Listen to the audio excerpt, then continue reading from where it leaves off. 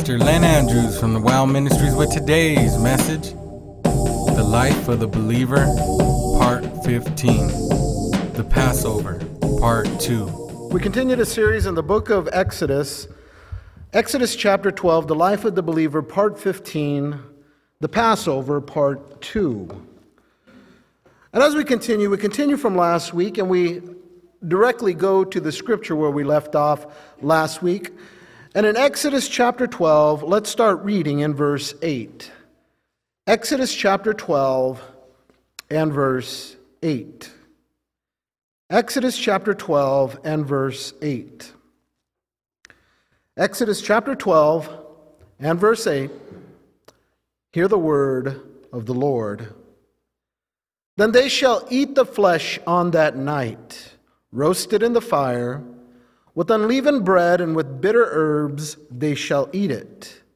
Do not eat it raw, nor boiled at all with water, but roasted in the fire, its head with its legs and its entrails.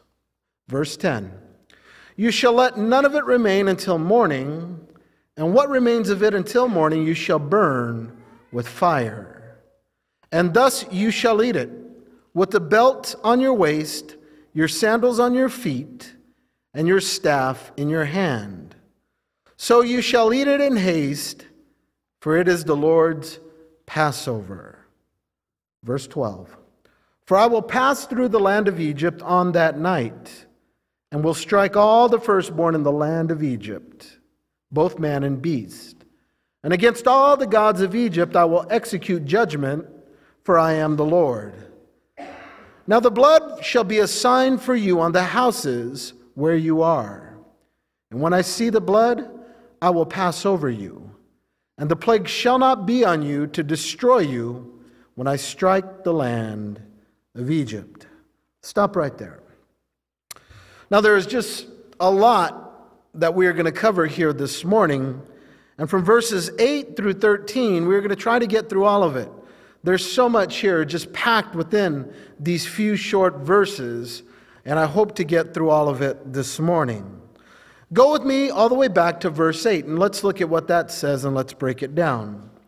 It says this, then they shall eat the flesh on that night, roasted in fire, with unleavened bread, and with bitter herbs they shall eat it. Now, what I want to do this morning is I'm going to come to the latter part of that verse when we get to it, and it's a few verses away. But the part where it says, it shall be roasted in fire with unleavened bread, and with bitter herbs they shall eat it. I'm going to come back to that when we cover that in Scripture, but I want to cover the first part of that verse right now. Then they shall eat the flesh on that night. Do you know that in the New Testament, it actually talks about this? It talks about this in a very specific way. And Jesus had to address this. He had to address this because many of the disciples that he had at that time were falling away. And even it made a lot of them think. And he actually comes to the 12 disciples that remained, and he says, do you want to leave too? And they said, where shall we go? For you have the words of eternal life. Well, what was said before that made all those disciples fall away and all of them walk with him no more? Go with me in your Bibles to John chapter 6. And I want to cover a few verses here. John chapter 6. John chapter 6, verse 48. John chapter 6, the best way to find it, first book in the New Testament is Matthew. Matthew, Mark, Luke, and John. John chapter 6 and verse 48. Remember, we are talking about the lamb being roasted in the fire and eating it, eating the flesh of the lamb. John chapter 6, verse 48, hear the word of the Lord. Jesus says this, I am the bread of life.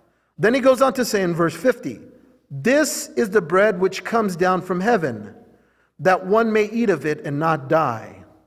I am the living bread which came down from heaven. If anyone eats of this bread, he will live forever. Now listen, pay attention. And the bread that I shall give him is my flesh, which I shall give for the life of the world. You see that? So he talks about the flesh. And so they ask him the question, because it would naturally pop up to everybody who was fleshly. They would ask this question, and they come to him with it. The Jews therefore quarreled amongst themselves, saying, how can this man give us his flesh to eat? So he responds, verse 53. Then Jesus said to them, most assuredly I say to you, unless you eat the flesh of the Son of Man and drink his blood, you have no life in you.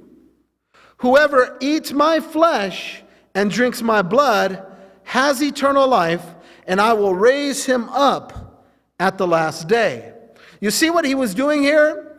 He was talking and he was confirming what was being spoken of in Exodus chapter 12, where they said that they were to eat that lamb.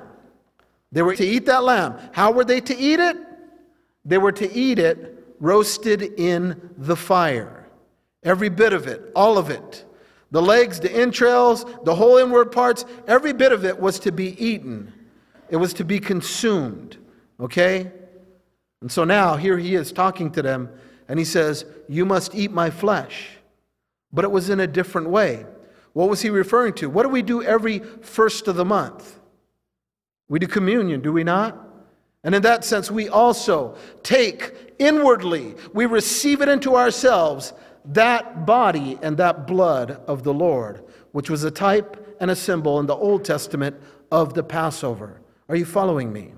Okay? So when you understand this, let's go now even in a deeper way to understand this. Because you have to realize that not only does Jesus need to be consumed by you, you really, truly need to consume him in order for you to produce fruit. You say, what do you mean by that? Well, in this aspect, go with me now to the book of Matthew. Matthew chapter 13. Because he gives us an understanding as to what his life, his flesh really is. It is a seed. And I want you to understand it. Matthew chapter 13. Let's start reading in verse 1. Exodus chapter 12 told them that they must eat the flesh of that lamb. Jesus said that those disciples that would follow him must eat his flesh and drink his blood. And now in Matthew 13, he gives us a better understanding of this. Matthew chapter 13 and verse 1.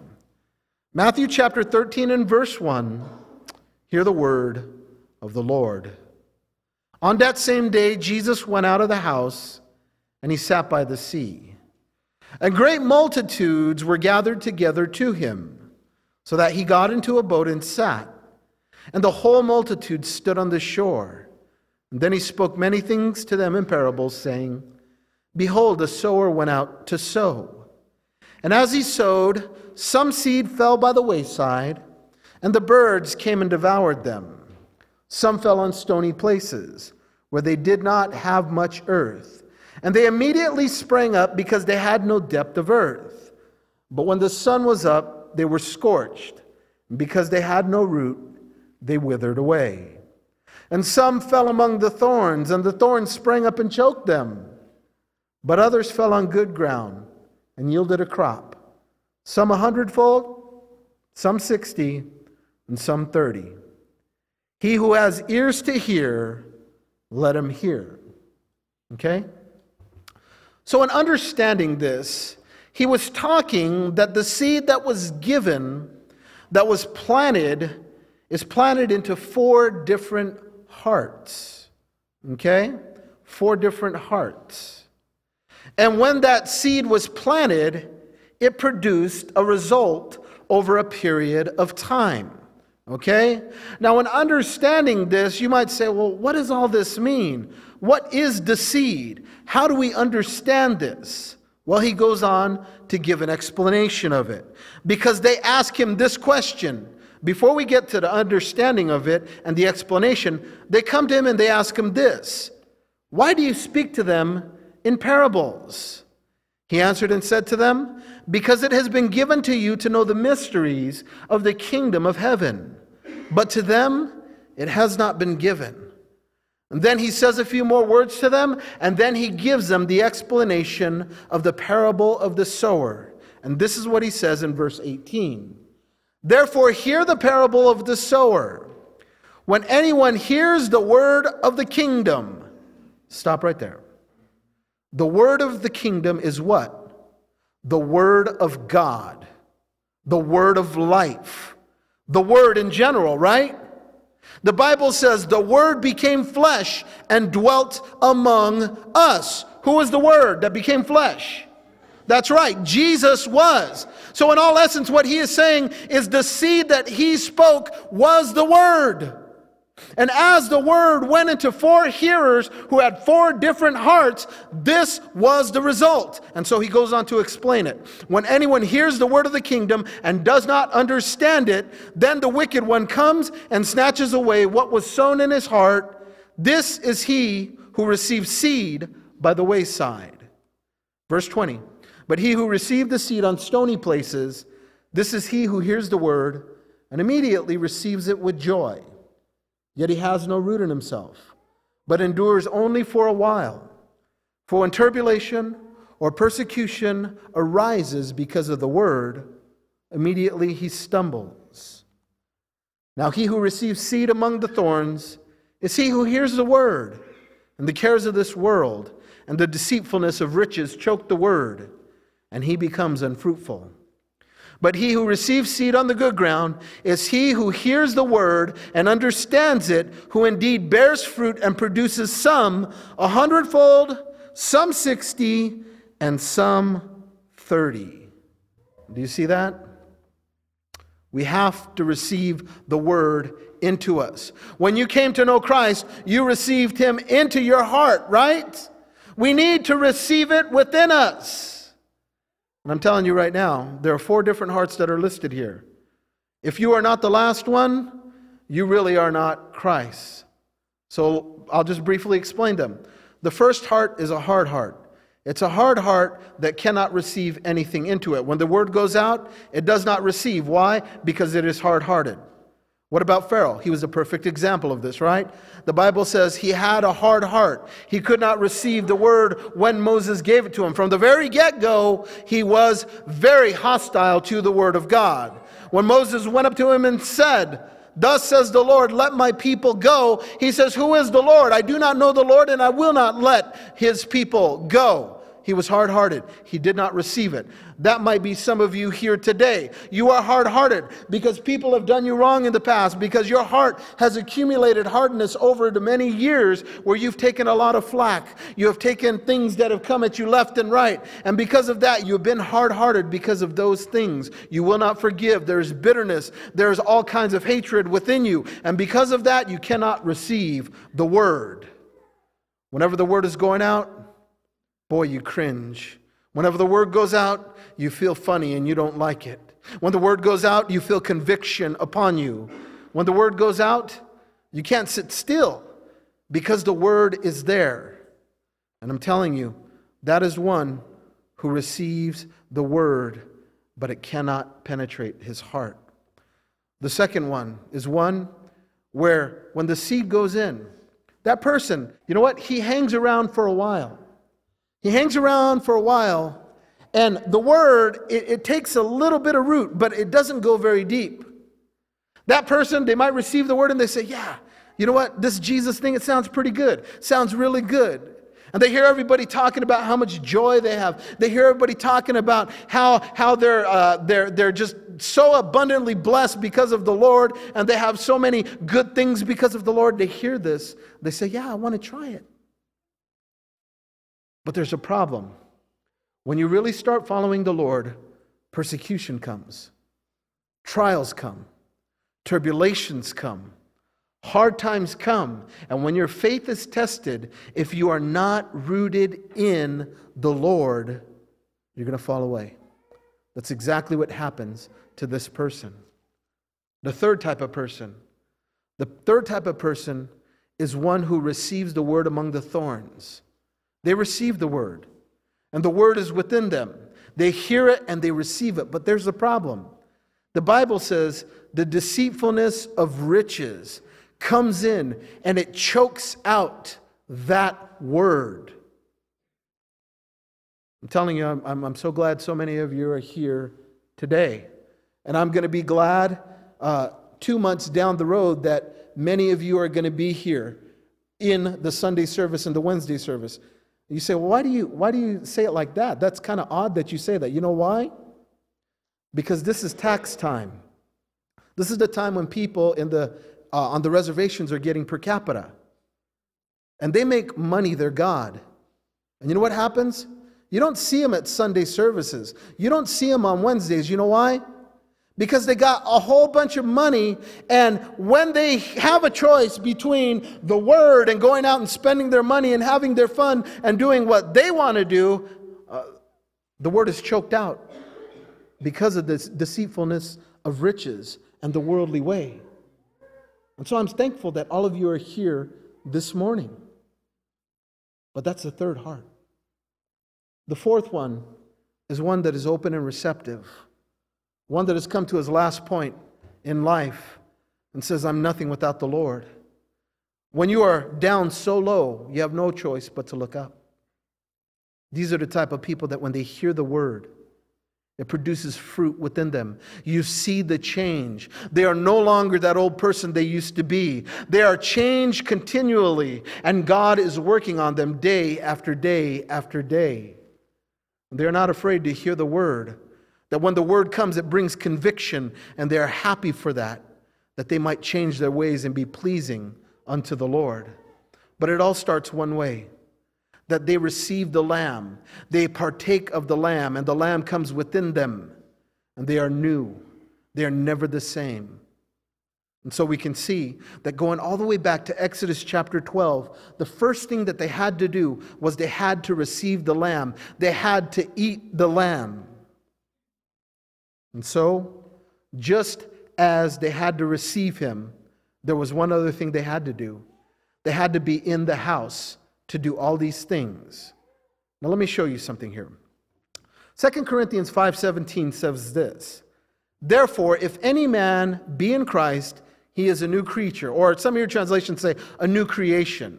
Okay? Now pay attention to those words. Therefore, if any man is in Christ. Doesn't that show that we need to be in Christ?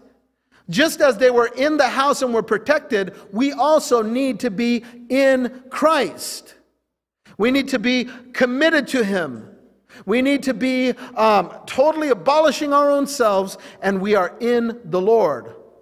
Paul said, it's no longer I, but Christ that lives within me. He was in Christ. And also in 2 Corinthians it says this, for he made him who knew no sin to be sin for us, that we might be made the righteousness of God in him. We are in the Lord. We are in the house. And so when we look at this, we see that we must be in the Lord. It all works together. Let's go on. Verse 9. Now that he has given the priorities of how the Passover was to be conducted, when the Passover was to be conducted, now he tells them how they are to actually eat the Passover. Verse 9 says this, do not eat it raw, nor boiled at all with water, but roast it in the fire, its head with its legs and with its entrails. Now, pay attention to this, because this says so much to you and to me. The first thing he says, do not eat it raw. How many of you ever gotten a piece of meat and if you didn't freeze it and you just left it out, not in the fridge, and you haven't cooked it yet, is it completely hot? No, because it hasn't been cooked yet, right? And would you say if it's not frozen or in the fridge that it's completely cold? No. What would you call it then? If it's not hot nor cold, what would you call it? Lukewarm, that's right. God tells us not to eat it raw because that's a type of lukewarmishness. And we are not called to be lukewarm, are we? What does Scripture say? These things say the Amen, the faithful and true witness. The beginning of the creation of God, I know your works, that you are neither cold nor hot. I could wish you were either cold or hot. So then, because you are lukewarm and neither cold nor hot, I will vomit you out of my mouth. We are not to eat it raw because we are not to eat it lukewarm.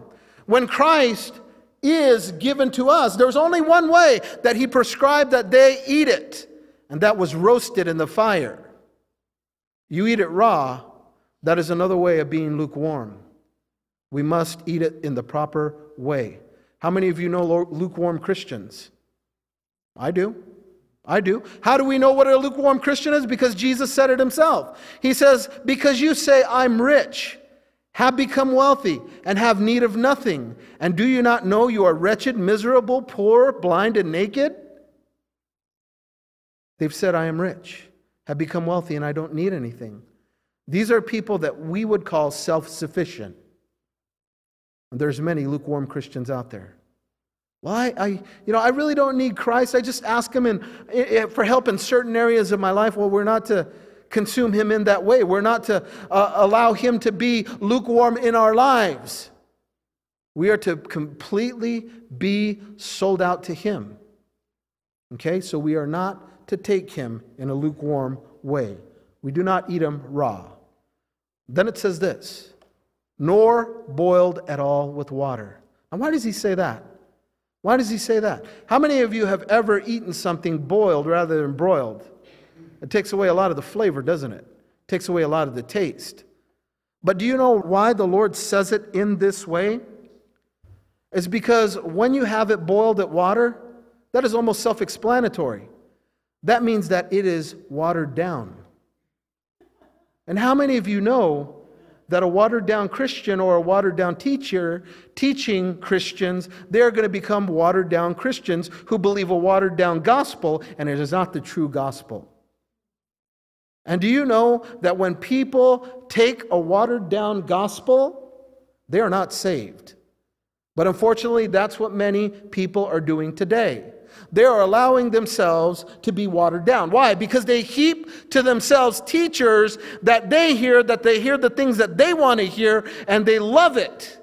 They're talking about health. Man, I want that. They're talking about wealth. You know it, I want that. They're talking about prosperity. Yeah, buddy, I want that too. And so what happens? Well, they're doing exactly what the word says. 2 Timothy chapter 4, verse 3 to 5. For the time will come when they will not endure sound doctrine, but according to their own desires, because they have itching ears, they will heap up for themselves teachers, and they will turn their ears away from the truth and be turned aside to fables.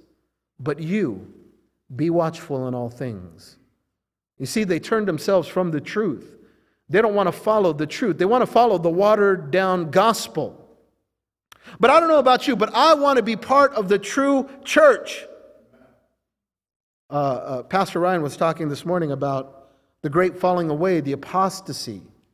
Do you know that there is a great apostasy that's going on now that the scripture has talked about? And so many are falling away from the faith. They're falling away from the truth. And because of that, they really go to show in their lives that they, in fact, really are not saved. And I'm telling you something right now. You got to ask yourself the question, do I want to be where I'm being convicted of sin? Do I want to be where I am being told that I need to straighten up? Do I want to be where I'm kept on the straight path by the Lord because the people there are speaking truth? That should be the desire of the heart of the Christian man and woman of God. But they have all turned away. Many. They turned their way away from the truth. And they follow fables, they follow fairy tales, they follow stories. But Christ says to us, you be watchful in all things. And then he goes on to say this.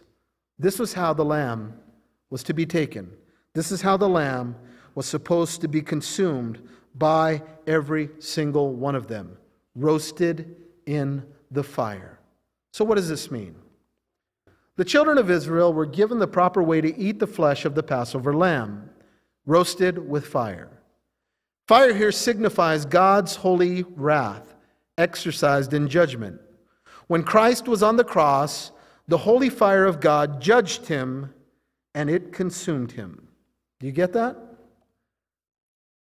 When you were talking about roasted in fire, there's only one way God prescribed for them to eat that lamb, and that was roasted in fire. Why? Because it was a prefigure. It was a pre-symbolism of what Christ would do on the cross. He would be roasted. And you say, prove it. That doesn't sound right. We don't hear him saying, I'm being roasted. No. But the Word of God does declare it. For those of you that don't know and have never ever read it, if you ever get a chance, go to Psalms chapter 22. Because it talks about Christ being on the cross. And what it does is explains what he was going through while he was on the cross.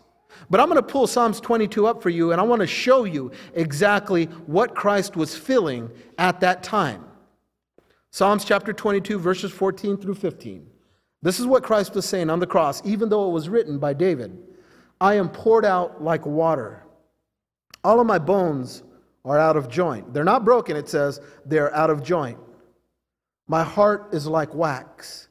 It is melted within me. My strength is dried up like a potsherd, and my tongue clings to my jaws. You have brought me to the dust of death. Look at that.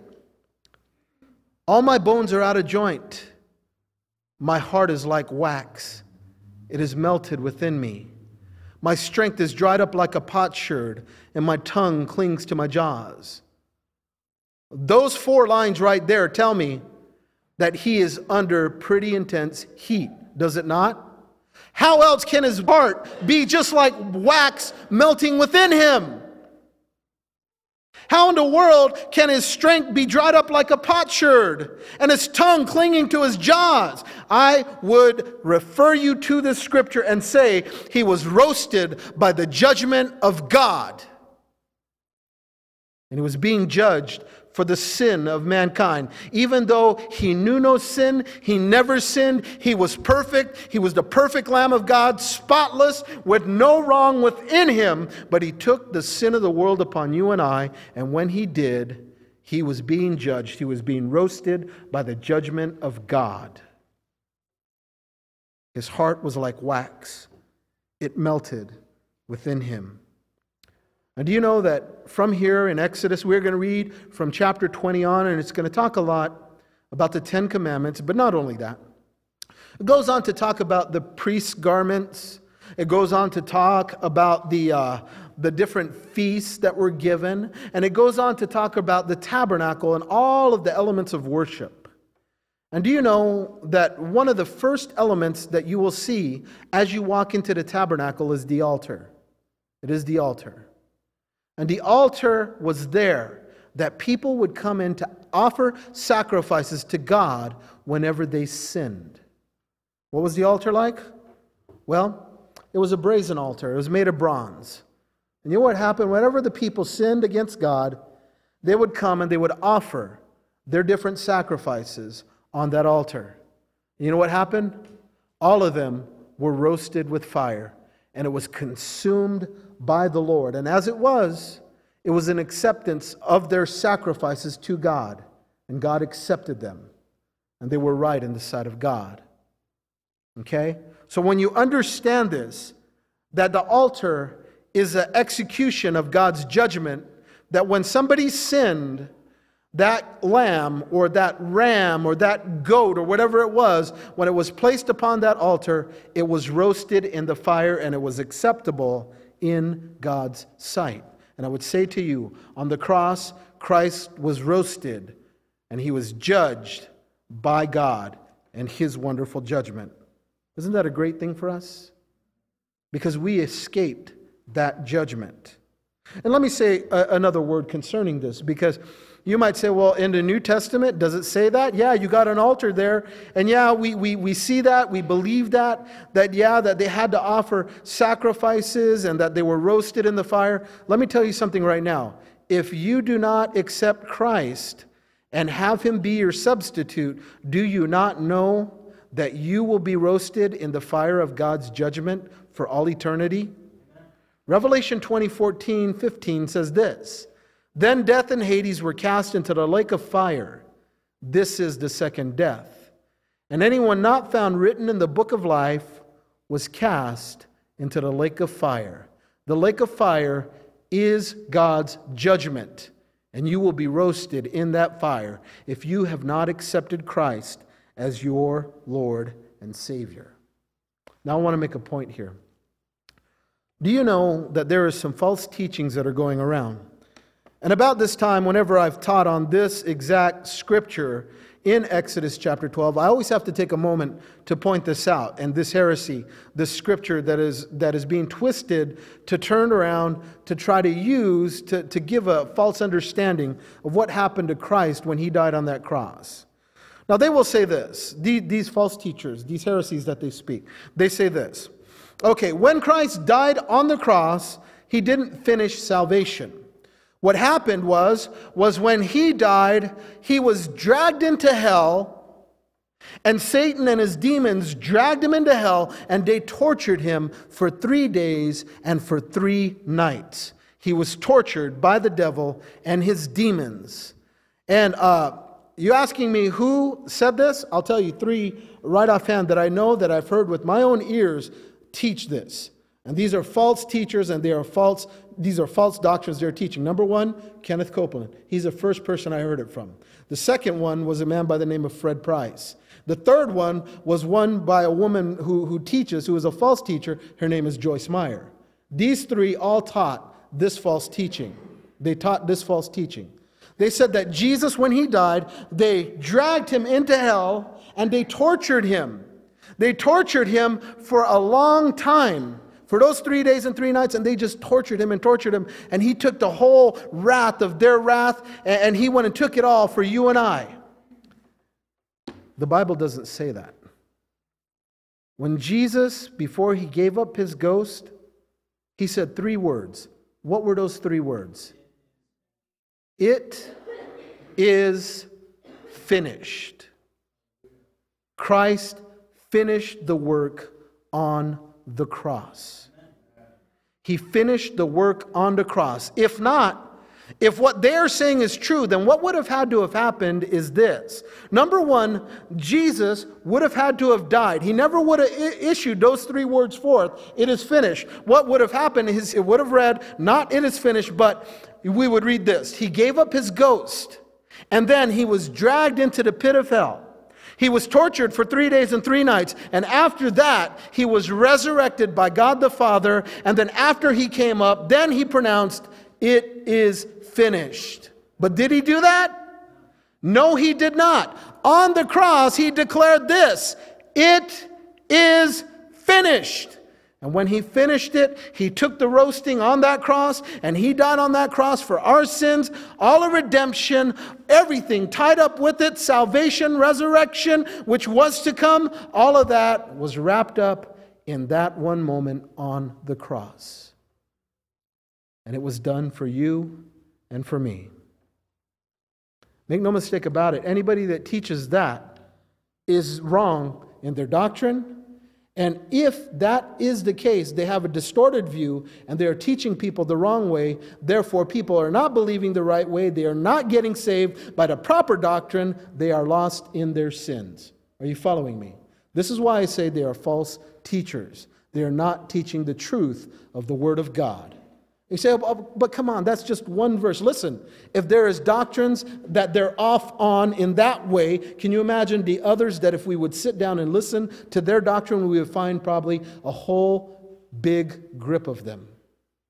You got to understand something, that when you are teaching somebody about salvation, you need to teach them rightly what the Word of God says. If not, they won't truly be saved. He said, it was finished on the cross, and he would be resurrected by God the Father and finish that entire work as far as resurrection and eternal life. He finished the work on the cross. Amen? Okay, now let's go forward. Then he says this in the latter part. You are to eat also its head with its legs and its entrails. Well, what does that mean? We're to eat its head with its legs and its entrails. Very simply put, the children of Israel were to eat the lamb with its head, legs, and entrails, inwards. The head signifies wisdom, the legs signify movement, and the inwards signify the various inward parts of Christ's being. To eat the Passover lamb with the head, legs, and inwards is to take Christ as a whole in its entirety. As we eat him, we take his wisdom, we move with him, and we are changed inwardly. Do you understand that? We are to take Christ as a whole, not as a partial. We are to take him all. Now, it's just like us today. We are not to give only part of our life to him, right? No, he gave us his all. We are to give our all to him. Because many of you might say, all right, yeah, you know what? I can give him my Sundays and my Wednesdays, but how about the rest of the week? Do you give every part of your day to him? Do you give your pocketbook to him? Do you give your words to him? Do you give your life to him? Do you give whatever it might be, your prayers to him? Whatever it might be, do you give everything to the Lord? Because some people might say, I feel comfortable giving him my church life, but I don't want to give him my thoughts. I don't want to give him those things I see on the computer. I don't want to give him my worldly TV shows. You see what I'm saying? We are to give him fully our whole being, our whole life. He gave us himself fully. We are to give to him fully. Verse 10. You shall let none of it remain until morning, and what remains of it until morning, you shall burn with the fire. There again, reiterated. Nothing of the Passover lamb was to be left over until morning. This indicates that we are to receive Christ in a full way, not partially. Do not allow anything of Christ to be left over. Rather, take him in full. Take him in full. Okay? Let's go forward. Verse 11. And thus you shall eat it, with a belt on your waist, your sandals on your feet, and your staff in your hand. You shall eat it in haste, for it is the Lord's Passover. You see that? They were to eat it with their belt on their waist, sandals on their feet, and staff in their hand. Okay? They were to eat it that way. Well, what does all this mean? What is God trying to say through this? As the children of Israel were eating the Passover lamb, they were like an army. Exodus 12:51 says that the Lord brought the children of Israel out of the land of Egypt by their armies. Now, many Christians today realize that they should be an army. Do you know that we are formed as an army for the Lord? Now, let me explain this to you so you understand it in a very basic way. When they came to the Lord, when they cried out, when they were being afflicted for all of those years, it says they cried out, their cry came to God, and he sent them a deliverer called Moses, right? Okay, now understand this. There is no way that they could have done that. If they themselves individually tried to escape the bondage, Pharaoh would have had them killed, right? Pharaoh had a massive army. He had tens of thousands, probably even hundreds of thousands of men in his army. It would have been impossible for them, even with all of their men, probably to fight against them, because all they were was bricklayers building cities, and they had taskmasters over them. It would have been impossible. So up to that point, you don't see them being gathered together as an army. They were a labor force. Are you following me? Now understand this. Them coming out of Egypt is not done by them. They could do nothing to come out of bondage. Nothing at all. Just like you, when you were unsaved and you heard the words of life, you could do nothing. You could not pay for it. You could not do good works to obtain it. No. All you had to do was one thing. Trust in the Lord your God. Proclaim him as Lord. Turn from your sins, right? That's all you could do. Because you could not escape the enemy. You could not escape Satan. He had a grip on you. He had you where he wanted you. It was only God that could truly bring you out of bondage. Is that not right? So in understanding that, we understand the Israelites, they could do nothing. But when God did bring them out of bondage, that was a different case. And so it is with us as Christians today also.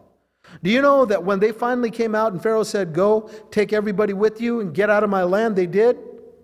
But do you know, until they crossed the Red Sea, God had to be their deliverer. He had to be. He had to be. That's exactly what he was. It says that when they got to the Red Sea, God came and he became a shield to them, a pillar of fire. It says he separated the Israelites from the Egyptian army, And you know what happened? God opened the Red Sea for them. They went through and they walked through that dry land through the Red Sea. And it says they went out. They all went through the Red Sea. When almost all of them went through, it says that he brought down that wall. And Pharaoh and all of his army went through the Red Sea chasing after them. What did God do? God allowed the water to come upon Pharaoh and all of his army, and he destroyed them. He killed every single one of them. But you know what happened? After that, God brought them to a point where he saved them. But after that, then the forming of the army became important. You know why? Because as they went into the wilderness, going towards the promised land, the good land, the land of Canaan, the Bible says the first ones that came out to come against them was called the Amorites. And you know what happened? Then the army became important. Because now God says, you know what? I brought you out. And now that you're separated from the world Egypt, and I build a barrier in the Red Sea to where you can't go back, you are mine, you're going to go forward, and now you're going to fight. And you're going to fight, and I'm going to be with you. And you know what happened? That's exactly what they did. Do you know it says that as Joshua and all of the troops of Israel was battling the Amorites, it says that Moses went to the top of a hill. And it says that as Moses raised his hand with the staff in his hand, it says that the Israelites prevailed over their enemy. Then it says when his hands became too heavy and he lowered down that staff, it says then the enemy prevailed over the Israelites. So you know what happened? The Bible says Aaron and both came alongside Moses, and they both lifted up his hands. As they saw what was going on and how God was doing it, they lifted up his hands. And the Israelites prevailed, and they beat and defeated their enemies. As Christians, you know that when salvation comes, God is with us, but now we have to fight our battles. That's why the Bible says, fight the good fight of what? Faith, that's right. We are now soldiers. You ever wonder why the song says, onward Christian soldiers, marching as to war, right? With the cross of Jesus going on before, right? We are an army. We are fighting the battle of faith. We are not fighting it against flesh and blood as the world proclaims, but we are fighting against the unseen, the principalities, the powers. And I will tell you this, God would not give us armor unless we were going into battle. We are armies. You are an army of the Lord. You are soldiers in the Lord's army. Isn't that a great thing? But do you know one day when God raptures us, we're going to go to be with the Lord. And you know what? When we come back the second time with the Lord, the Bible says that we're going to be on horses and we're going to be the army that follows him. But do you know what? We're going to be inconsequential because the Bible says out of his mouth goes that sharp two-edged sword and he slays all those that are not his. But we are still his army. You are a soldier fighting a battle. And every day, let me tell you, I would love to tell you that there are times when the enemy is going to not pay attention and he's not going to mess with you in one way or another throughout your day, but I can't do that. You are a soldier. And you know what? You are expected to fight. But the way we fight is not the way the world fights. Because you might say, oh yeah, I just heard it from Pastor Len. I can go up and smack somebody and fight them. I'm an army. I'm a soldier. It's not what I'm saying. That's not the way we fight. We fight on our knees praying to the Lord. We fight on our knees praying to the Lord, and we fast. We read the Word. That when he comes in like a flood, we do just what Jesus did. When Satan said, if you are the Son of God, command these stones to become bread. Jesus said, man shall not live on bread alone, but by every word that proceeds from the mouth of God. We fight with the Word. We claim the Word. We give Scripture because that is what pleases God, is his Word, the living Word, his Son, Jesus Christ. So we are an army, and we are Christians fighting the good fight of faith. And so when he told them to eat with the belt on your waist, sandals on your feet, and staff in your hand, they were prepared to go out as the army of the Lord. Verse 12, for I will pass through the land of Egypt on that night, and will strike all the firstborn in the land of Egypt, both man and beast, And against all the gods of Egypt I will execute judgment, for I am the Lord. That was so awesome. Pastor Ryan pointed out that's exactly what people have done. They have made their own God. And in Egypt, that's exactly what they did. Like, take, for instance, the Nile to turn to blood. What they did was they believed in Hapi, who was the bull-headed god. He was the god of the Nile itself. And when God went and executed judgment and turned the Nile into blood, he was condemning Hapi, their god, the god of the Nile. And he executed judgment upon them, showing them that Hapi wasn't indeed the true God who had control over the Nile, but that the Lord God was the true God. When the frogs came out, that was them going to their god who was called Heket. And Heket was the god of Egypt. And when it invaded all the land of Egypt, they were looking to Heket to take away all the frogs. They were looking to Heket to protect them from all the frogs. But they couldn't do it. It was only as Moses pleaded on behalf of Pharaoh and all of Egypt were they taken away. And they saw it. When the lice and the gnats, the third plague came, and it says Aaron smote the dust of the earth. It was a definite strike against Geb, the god of the earth. Geb was the god of the earth, their god. When Aaron struck that lice, there was nothing that any of the magicians, the soothsayers, none of them could do. And so they called out to Moses, and Moses pleaded on their behalf to God. When the flies came out, Khepri was their god.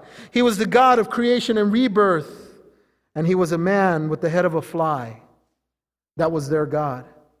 And they looked to him, but he was of no help. Khepri couldn't do anything. And it was only God who was able to take the flies away. The plague of the livestock.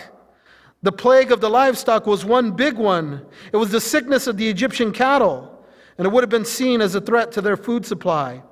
Cattle were also viewed as sacred animals, and the deities, Hapi and Hathor, they were normally depicted as having the head of a cattle.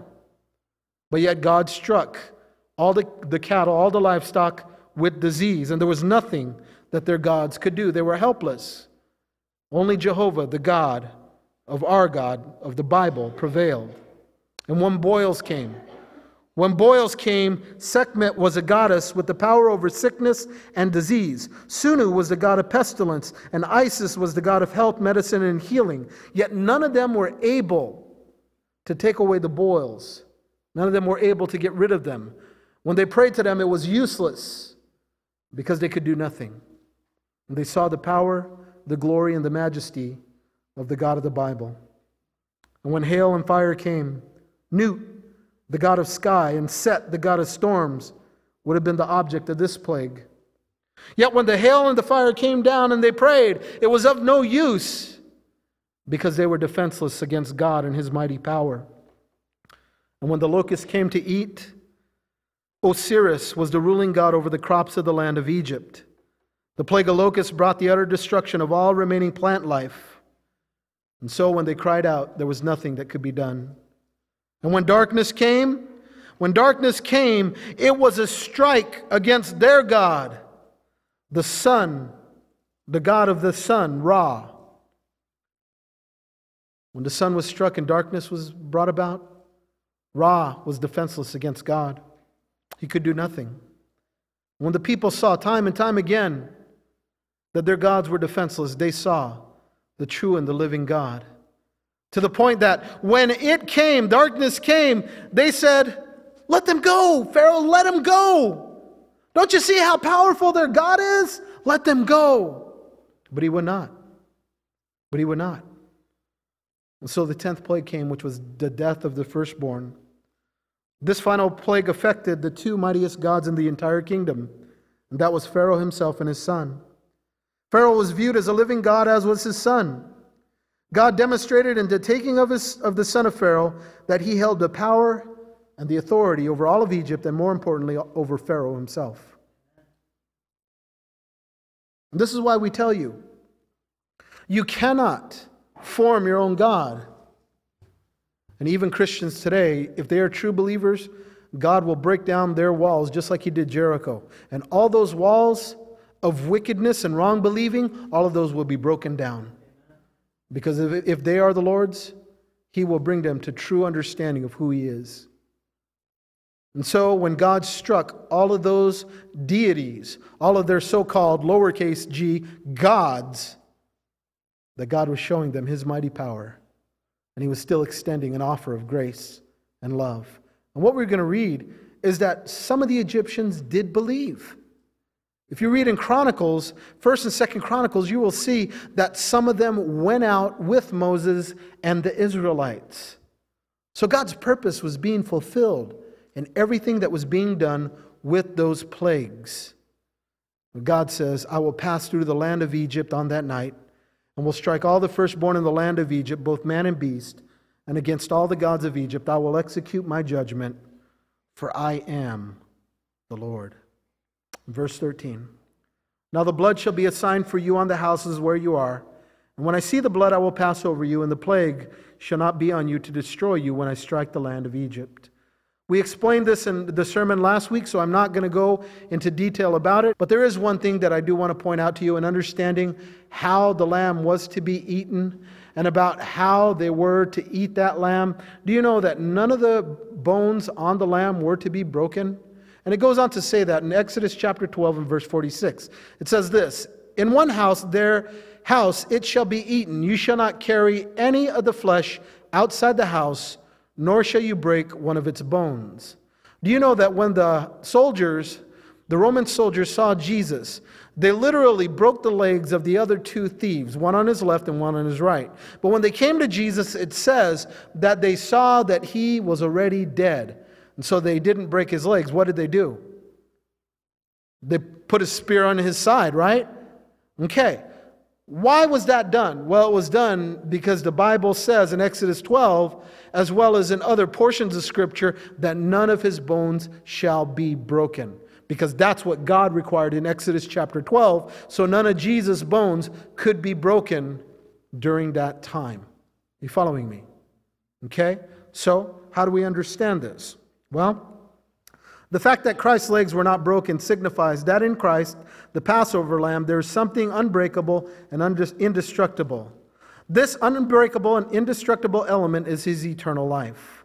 The Roman soldiers and Jewish people could come together to put Christ on the cross, but they could not break his eternal life.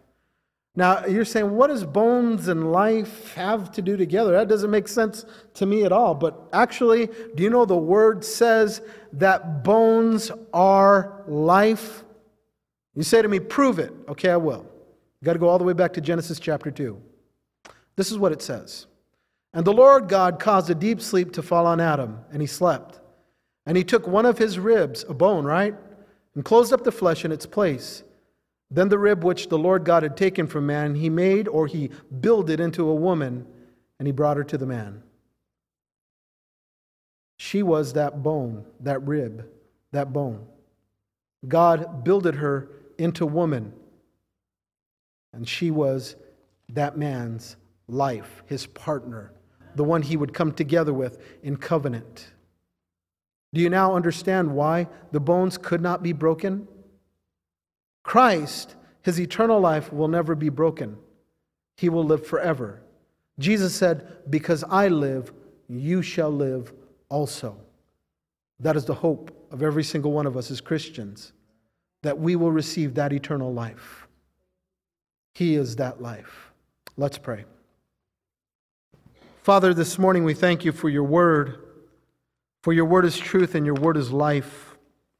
And as your word has been given today, we pray that it become a reality in our own lives.